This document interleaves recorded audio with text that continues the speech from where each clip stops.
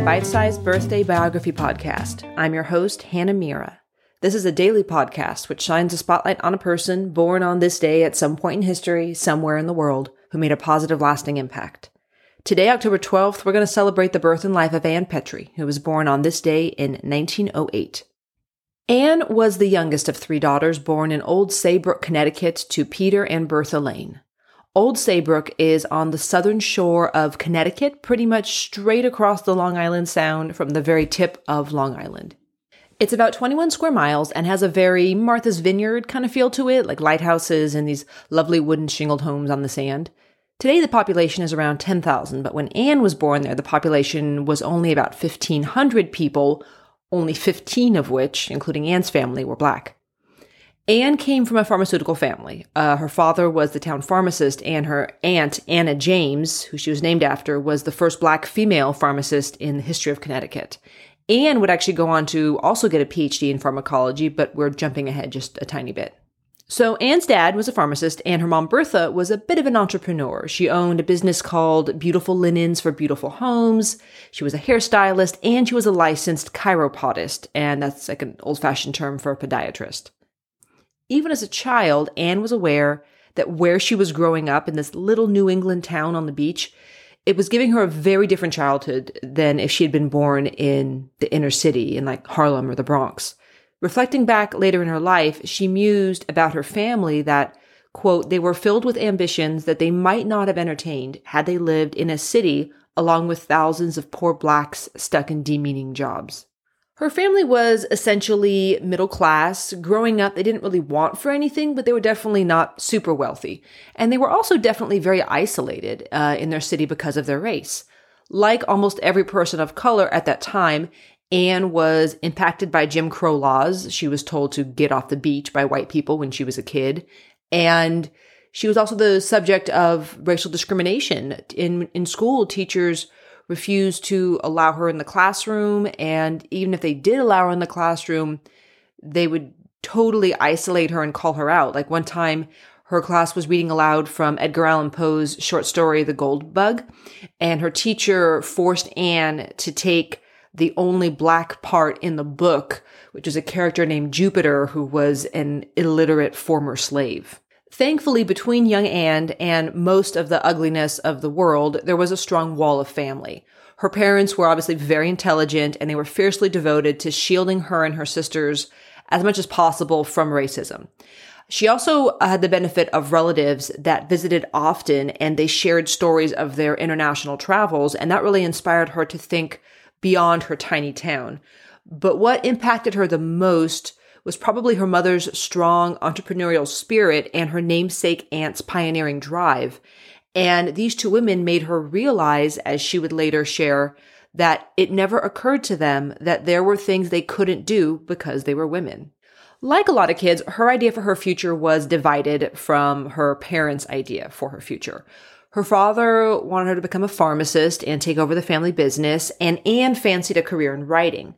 She was encouraged by her high school English teacher, who actually wrote on an essay of hers, "You could become a writer if you wanted to." So Ann found a way to make both things happen for her because she's just that kind of an amazing person. And she went to the University of Connecticut and completed a PhD in pharmacology in 1931, and she was writing short stories in her free time. In 1938, three important things happened. First, she officially switched career paths, and she took a job as a full-time writer at the Amsterdam News, where she would stay for 3 years. Second, she married a man named George Petrie. And third, her and George moved to New York. When she left the Amsterdam News in 1941, she started a new writing position at the People's Voice, and she would be there for 3 years as well. A personal short story of hers at that time appeared in the NAACP's official magazine, The Crisis. Journals kept picking up her stories, even though some of them made her write under a man's name. She usually used Arnold Petrie. That same year, she enrolled in a creative writing course at Columbia, and she stayed there for 5 years while also working at after-school programs at a public school called creatively Public School Number 10 in Harlem. It was here that she got a really stark firsthand glimpse into what exactly it was like to be an impoverished child of color growing up in the inner city. She was obviously, spared that by growing up in a financially stable family in a little town on the beach. So witnessing firsthand the cycle of poverty and neglect that was so entrenched in the day-to-day lives of these children had a profound impact on Anne.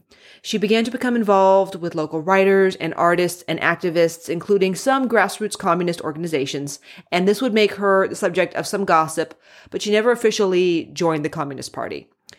So while she's working in this city, in these streets with these people, she absorbs the language and the daily dramas, and she uses this day-to-day fodder as fuel for her writing. All of this would become the genesis of her most well-known novel, The Street.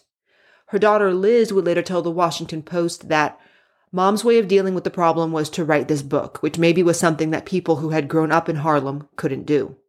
This book has actually been cited by many literary scholars as the first example of literature in which African-American motherhood is the central theme.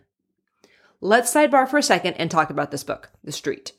So The Street comes out in 1946 to wide public acclaim. It won the Houghton Mifflin Literary Fellowship. It sold over 1 million copies. Just a dynamite first novel. It made her the most successful female African-American writer of her day. It's a very sad but very profound book. I'm going to give you like the 2-cent synopsis because I don't want to spoil anything for you if you haven't read it, which I really suggest that you do. It centers on Ludi Johnson. She's this beautiful woman of color who leaves her cheating loser husband, taking their 8-year-old son with her. She moves into this little apartment in Harlem and has to navigate poverty and creepy landlords and opportunistic brothel owners and abusive men, the system taking her child. And it reads like a novel, but underneath all of it, Anne paints the reality of life for many women of color raising children in poverty and dealing with these daily systemic attacks of racism and sexism. And it gave a voice to that experience, and it opened a lot of eyes and it made a lot of people feel seen for the first time. So the book explodes, and so does Anne's celebrity status.